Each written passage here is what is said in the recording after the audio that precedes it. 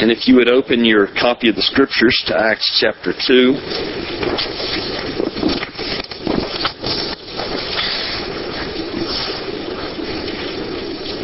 I suppose you can tell that I'm got a little bit of a cold. Of course, anything that happens is always the youth pastor's fault, but he wasn't here, so it's Connie's fault. She was sick this week in the office, so I'm blaming it on her. So,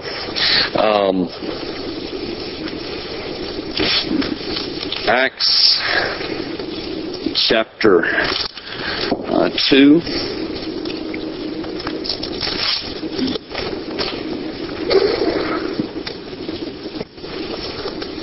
Beginning with verse 1.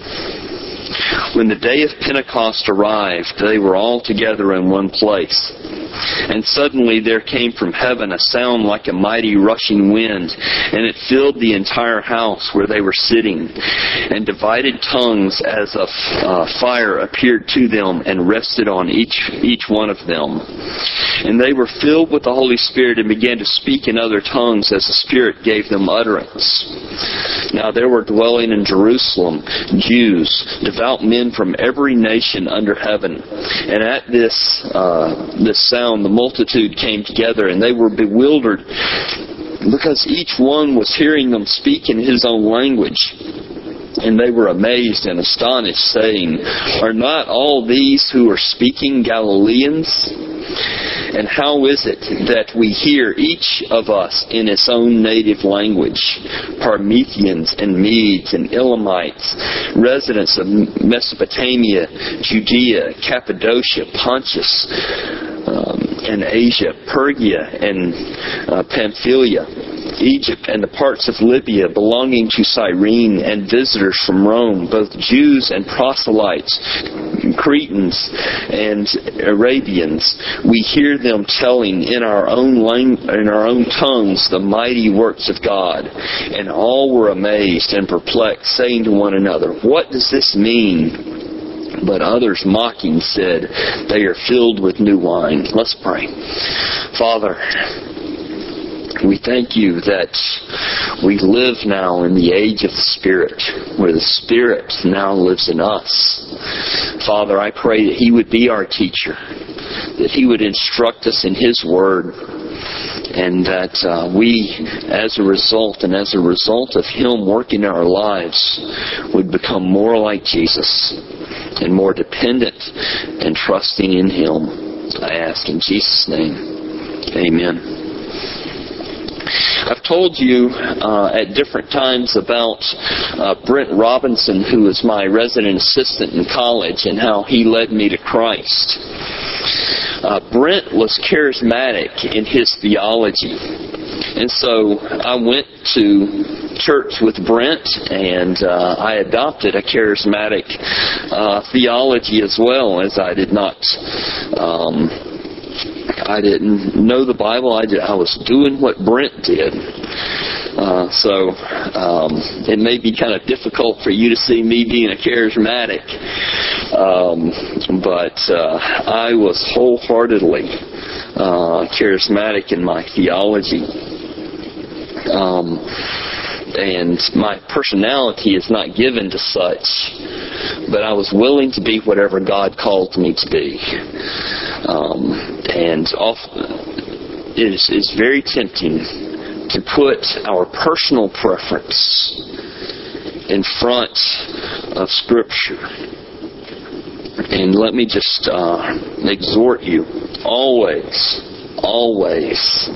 look at Scripture and suborn your personal preference to the Scriptures.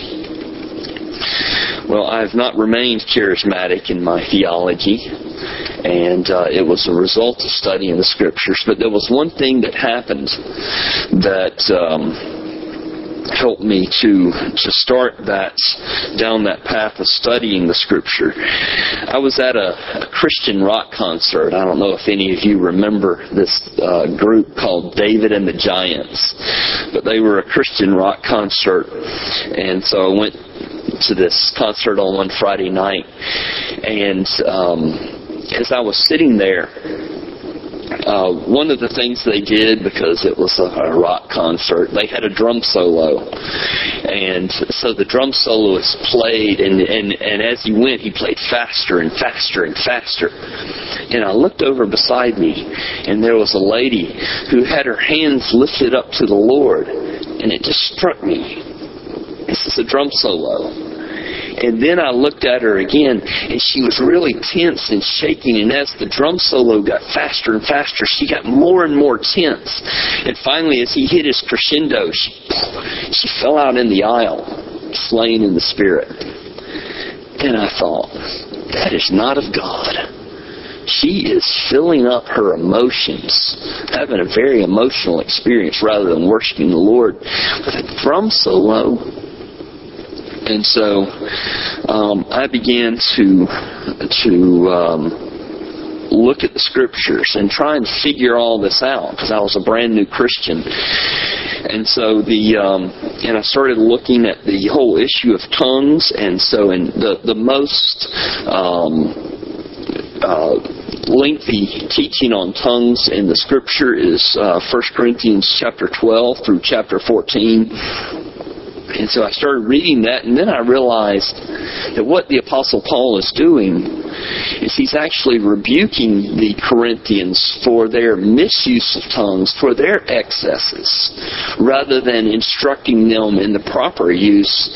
He's rebuking them. So I saw that, and then I also started, I read some books on charismatic theology. The Charismatics by John MacArthur. It's a pretty straightforward book, and I think he covers most of the issues. One that I found even more helpful, because it's so short, The Baptism and Fullness of the Holy Spirit by John Stott. And I believe both of those are in print. You're welcome to borrow them from myself. The most helpful one I left at home because I was carrying it around all week, and that was Perspectives on Pentecost by Richard Gaffin. It's only about 80 pages, but it's by far the most difficult to read. It deals with redemptive history rather than the specifics of charismatic theology, but I found it to be very helpful.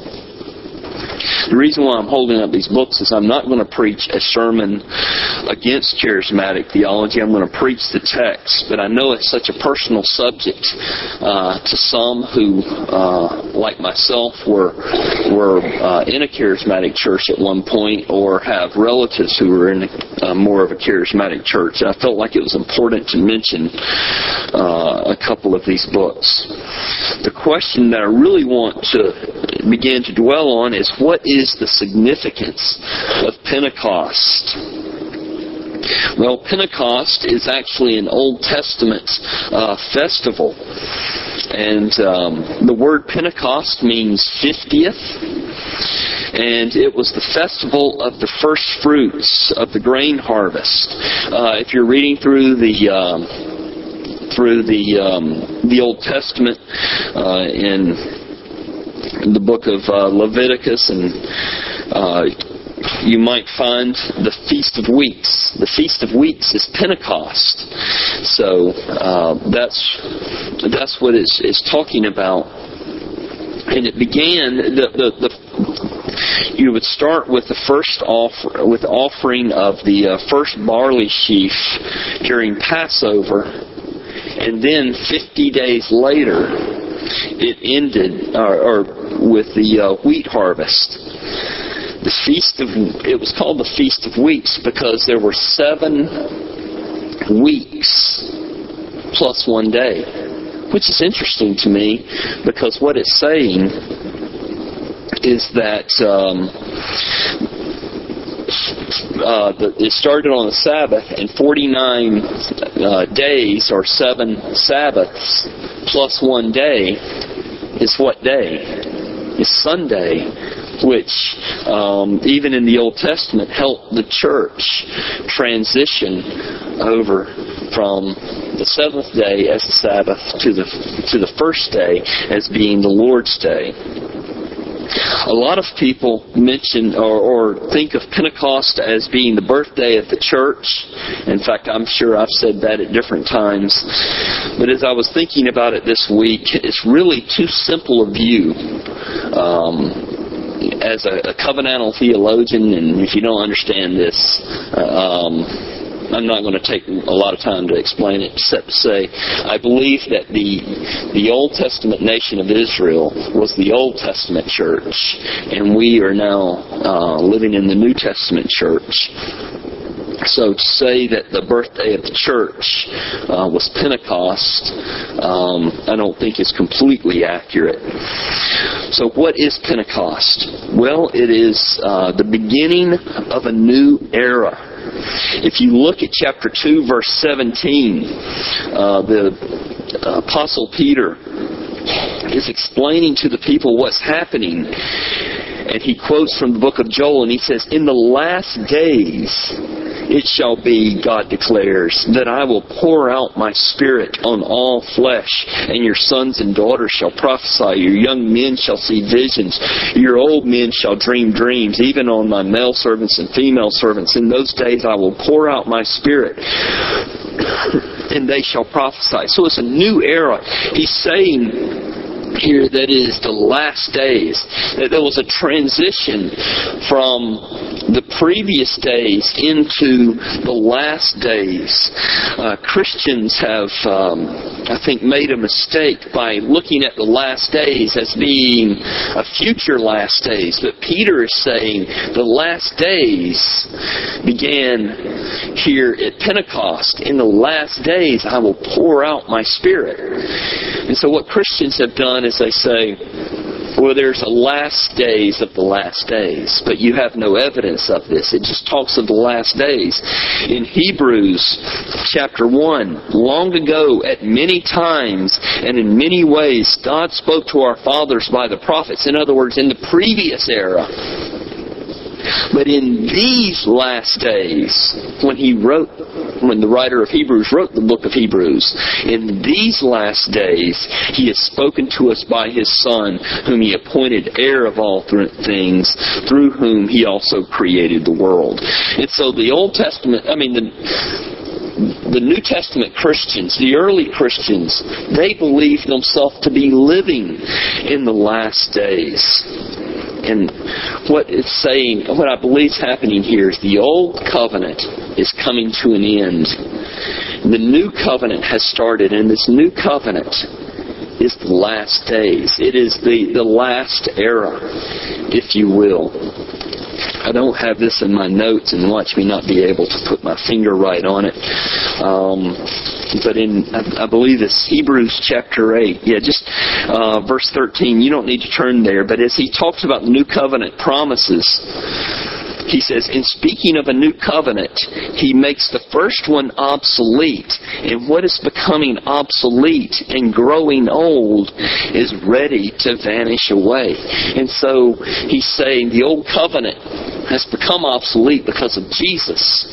And so we live in the new covenant. And this new covenant is the last days. And so it is a new era. It's an era of the Spirit. The prophesying and speaking in tongues are just visible signs that we have moved into the new era of the Spirit. There's a lot here in this passage about speaking in tongues and prophesying, but all of the emphasis is on the fact that the Holy Spirit has been poured out. We make a mistake when we put all the emphasis on speaking in tongues, because it was only a visible sign that we have moved into the era of the Spirit. The Holy Spirit was in the Old Testament. Make no mistake about it. But the Old Testament prophesies a new era. Ezekiel 36, an era where God will take away our heart of stone, give us a heart of flesh, where He'll pour out His Spirit on all people. The difference here is not in quality. God's not changing from not having the Holy Spirit to giving us the Holy Spirit, but rather it's a difference of quantity. The Holy Spirit is more powerfully and more universally given to the church. And we can see the evidence of the power of the Spirit because God preached to the Israelites year in, year out. If you think of the 10 plagues in Egypt as a different sermon saying to the Israelites, trust in God. As He brings them out of Egypt through the Red Sea, is that being a sermon? As Him giving them manna and quail, as Him giving them water from the rock, as each one of these is sermons. They are unbelieving. They are rebellious. But then we come to Acts chapter 2 and the Holy Spirit is poured out. Peter stands up and preaches just one sermon. And we'll see next week that as a result of preaching one sermon, 3,000 people came to know the Lord. And then he stood up and preached again a few days later. And another 2,000 came to know the Lord. We live in the air of the Spirit, whereas the Israelites were hardened. These Israelites, who were just as hardened, are now coming to Christ in droves. And not only is there a new power, but the Spirit also leads the church. We're going to look in the book of Acts. We'll see in Acts chapter 8 where the Spirit of God is moving and directing the evangelist Philip here, there, in different places.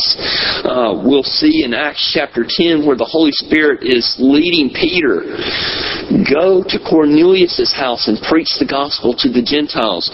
We see in Acts chapter 16 where the Holy Spirit is appealing to Paul to go to Macedonia. He's leading the church. So we live in the era of the Spirit. We also, Pentecost is an era of transition. God is directing His attention away from the nation of Israel, and He is directing His attention to the Gentiles. And God goes on to tell us that we are the true Israel people. The true children of Abraham are believers. And the Holy Spirit's purpose, or His focus, is spreading the gospel of Jesus Christ to all nations. So, for instance, we saw Jesus telling them in regard to the baptism of the Holy Spirit, in Acts chapter 1, verses 4 and 5. While staying with them, He ordered them not to depart from Jerusalem, but to wait for the promise of the Father, which He said, you heard from me, for John baptized with water, but you will be baptized with the Holy Spirit not many days from now. And what is this baptism going to lead them to do? Verse 8, you will receive power when the Holy Spirit has come upon you, and you will be my witnesses in Jerusalem and all Judea and Samaria and to the ends of the earth. In other words, the Holy Spirit is a missionary spirit. His purpose is to lift up Jesus by having His church proclaim the gospel of Jesus Christ to all nations and peoples. And so there's this transition from Israel to the nations. There's also a transition from blessing to judgment. In Luke chapter 3, when John the Baptist was preaching, he would warn the Israelites that his preaching would lead and his baptism would lead to coming judgment. That his baptism was a forerunner of Christ's baptism with the Holy Spirit. So you read in chapter 3, verses 16 and 17. John answered them all when they were coming and questioning him about his baptism. I baptize you with water, but he who is mightier than I is coming, the strap of whose sandals I am not worthy to untie. He will baptize you with the Holy Spirit and with fire. His winnowing fork is in his hand to cleanse his threshing floor, and to gather the wheat into his barn, but the chaff he will burn with an unquenchable fire. He told them that the axe was at the root of the tree. God's judgment was at hand, and the Holy Spirit coming and filling those Christians on the day of Pentecost, on the one hand, showed us God's blessing. On the other hand, it was a very clear prophecy that his judgment was on the way. And so Peter says this in Acts chapter 2, verses 19 and following, as he's explaining what's happening here on the day of Pentecost. And I will show wonders in the heavens above and signs on the earth below, blood and fire and vapor and smoke. The sun shall be turned to darkness and the moon to blood before the day of the Lord comes, that great and magnificent day.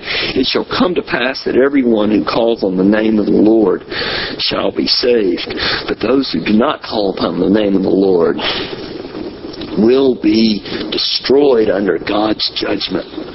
So there's a transition from blessing to judgment upon the nation of Israel. There's also a transition from shadow to reality. The physical blessings that the Israelites put so much stock in, the land, the borders, the physical blessings, all pointed to the spiritual blessings that we have in Jesus Christ.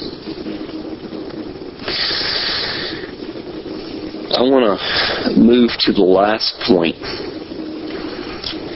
And I want to ask, or the next to the last point, what is the unique and unrepeatable regarding Pentecost?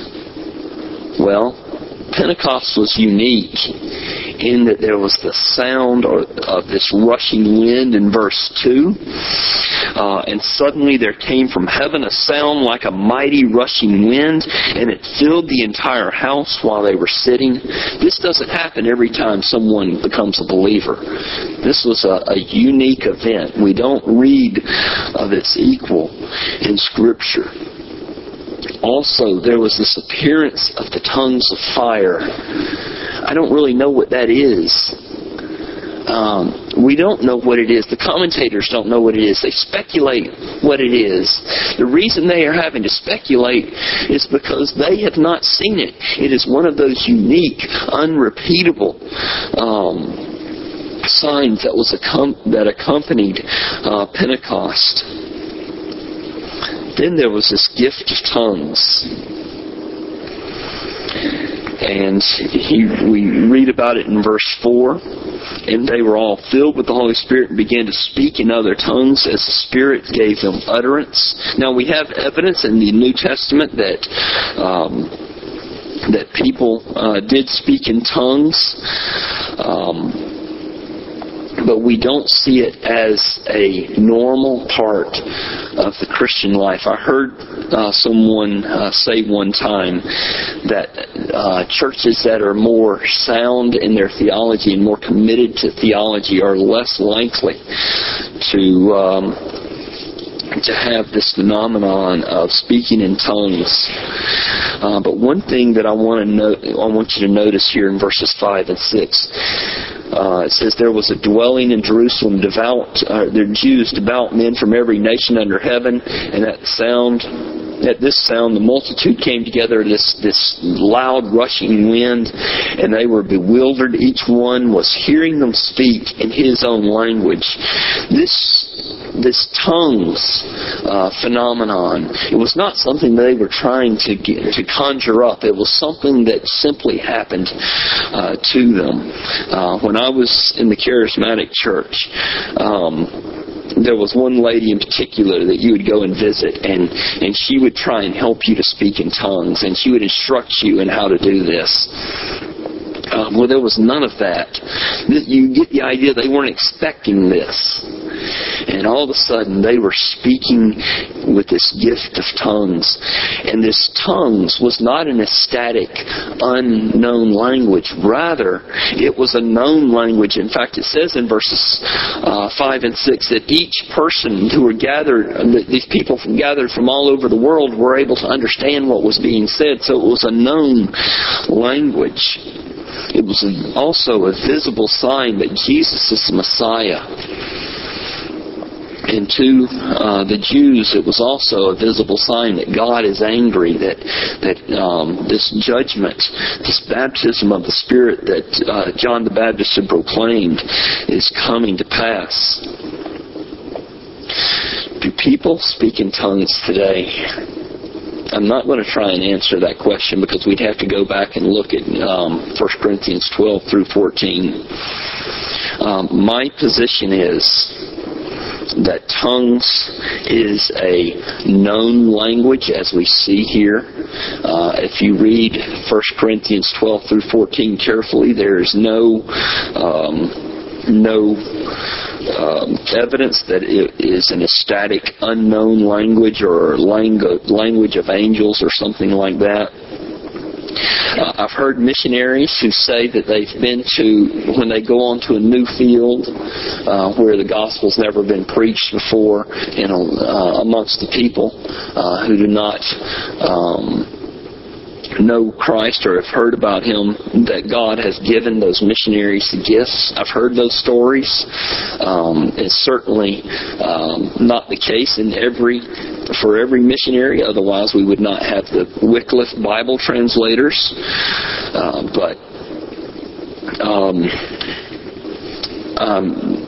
I'm willing to say that maybe this has happened with missionaries, but in terms of an ongoing prayer language, like I said, I do not hold that view. Our denomination does not hold that view, and I would refer you to the books to look at that. These books that I held up can answer those questions, I think, even much better than I. So I think that there is unique and unrepeatable aspects regarding Pentecost. I believe there's also normative and ongoing aspects regarding Pentecost. First of all, there is this indwelling of the Holy Spirit. In Acts chapter 2, verse 38, Peter promises them.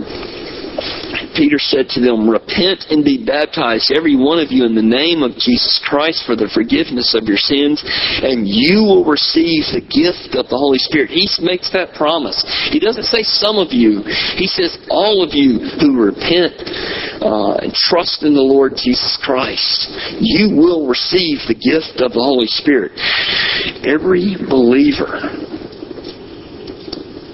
who trusts in Jesus Christ, the Holy Spirit indwells you. From the youngest child who trusts in Jesus Christ to the oldest and weakest who trusts in Jesus Christ, you have God Almighty, the infinite, eternal, unchangeable God living in your soul. And I was thinking about this, and I wanted to prove this in an unusual way. In 1 Corinthians chapter 6, verses 15 through 20, the Scripture says, "But if the unbelieving partner it would be helpful if I was in chapter 6 instead of chapter 7.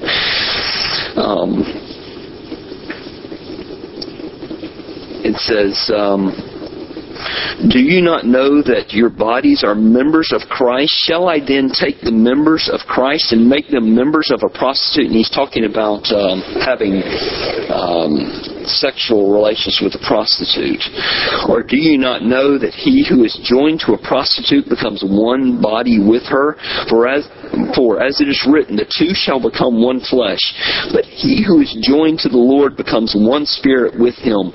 Flee from sexual immorality. Every other sin a person commits is outside the body, but the sexually immoral person sins against his own body. Or do you not know that your body is a temple of the Holy Spirit within you, whom you have from God? You are not your own, for you were bought with a price. So glorify God with your body. And his point here is that if you are a believer and the Holy Spirit is living in you, and you go out and hire a prostitute and have relations with her, that the Holy Spirit is living in you and your body is a temple of the Holy Spirit. The Holy Spirit doesn't leave. He's saying you are joining the temple of the Holy Spirit with a prostitute. Believer, regardless of your sins, if you trust in Jesus Christ and you belong to Him, the Holy Spirit is in you. He does not leave you. He does not forsake you. He makes His home in your soul, and He will be there regardless. And He will take you into heaven. He doesn't get angry and leave. He is there.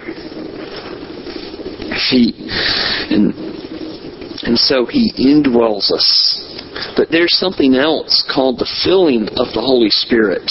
In fact, we have it here in Acts chapter 2, verse 4. And they were all filled with the Holy Spirit and began to speak in other tongues as the Spirit gave them utterance. And we have this idea of the filling of the Holy Spirit all the way through the book of Acts. In Acts chapter 4, verse 8, there's this filling of the Holy Spirit. In Acts chapter 4, verse 31, the entire church was filled with the Holy Spirit. But a few verses earlier, it suggests that they were not.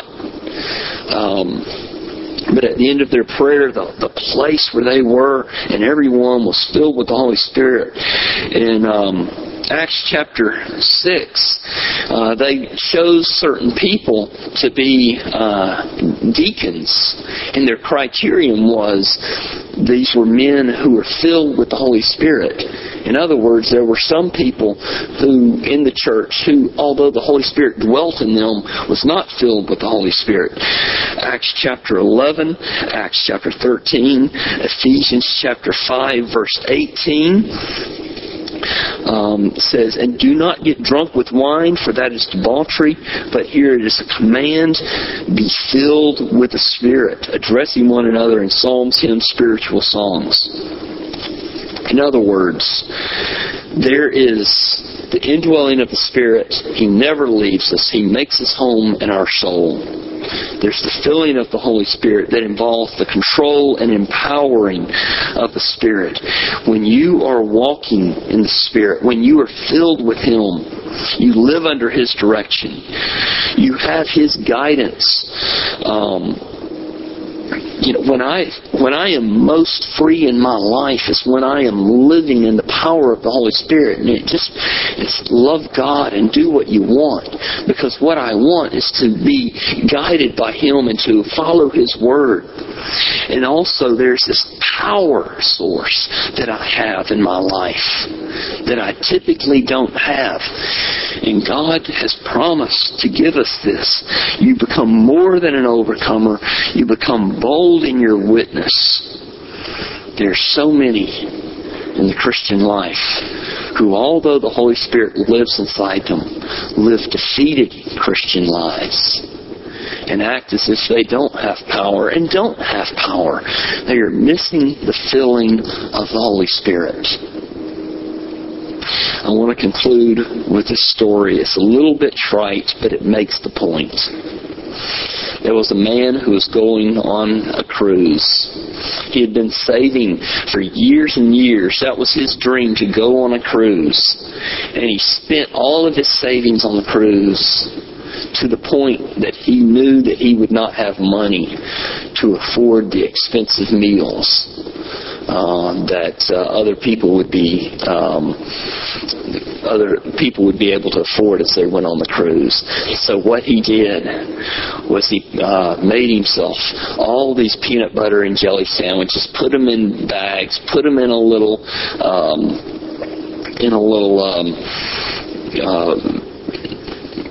tote and snuck them on board. And every time people would go to the meal and get out to eat, he would sneak back to his room and eat some of his peanut butter and jelly sandwiches. Well, those of you who've been on cruise know what I'm about to say. At the end of the cruise, as he was talking to one of the attendants, he found out that all the meals on the cruise, all these lavish meals, were included in the price of the ticket. So many Christians are eating peanut butter and jelly sandwiches, are not pursuing Christ for everything that He offers, are not pursuing His promises. In our Sunday school this morning for the 3rd through 5th graders, we were talking about this with the widow who sent her children out to gather as many pots as they could find, and the oil from this little jar kept pouring into these great big pots for as many jars as they had. If they had only collected one jar, she would have only gotten one jar of oil. But they went out and they collected all the jars they could find, and they were able to pay off all of their debts. God promises us His Holy Spirit. We live in the era of His Holy Spirit.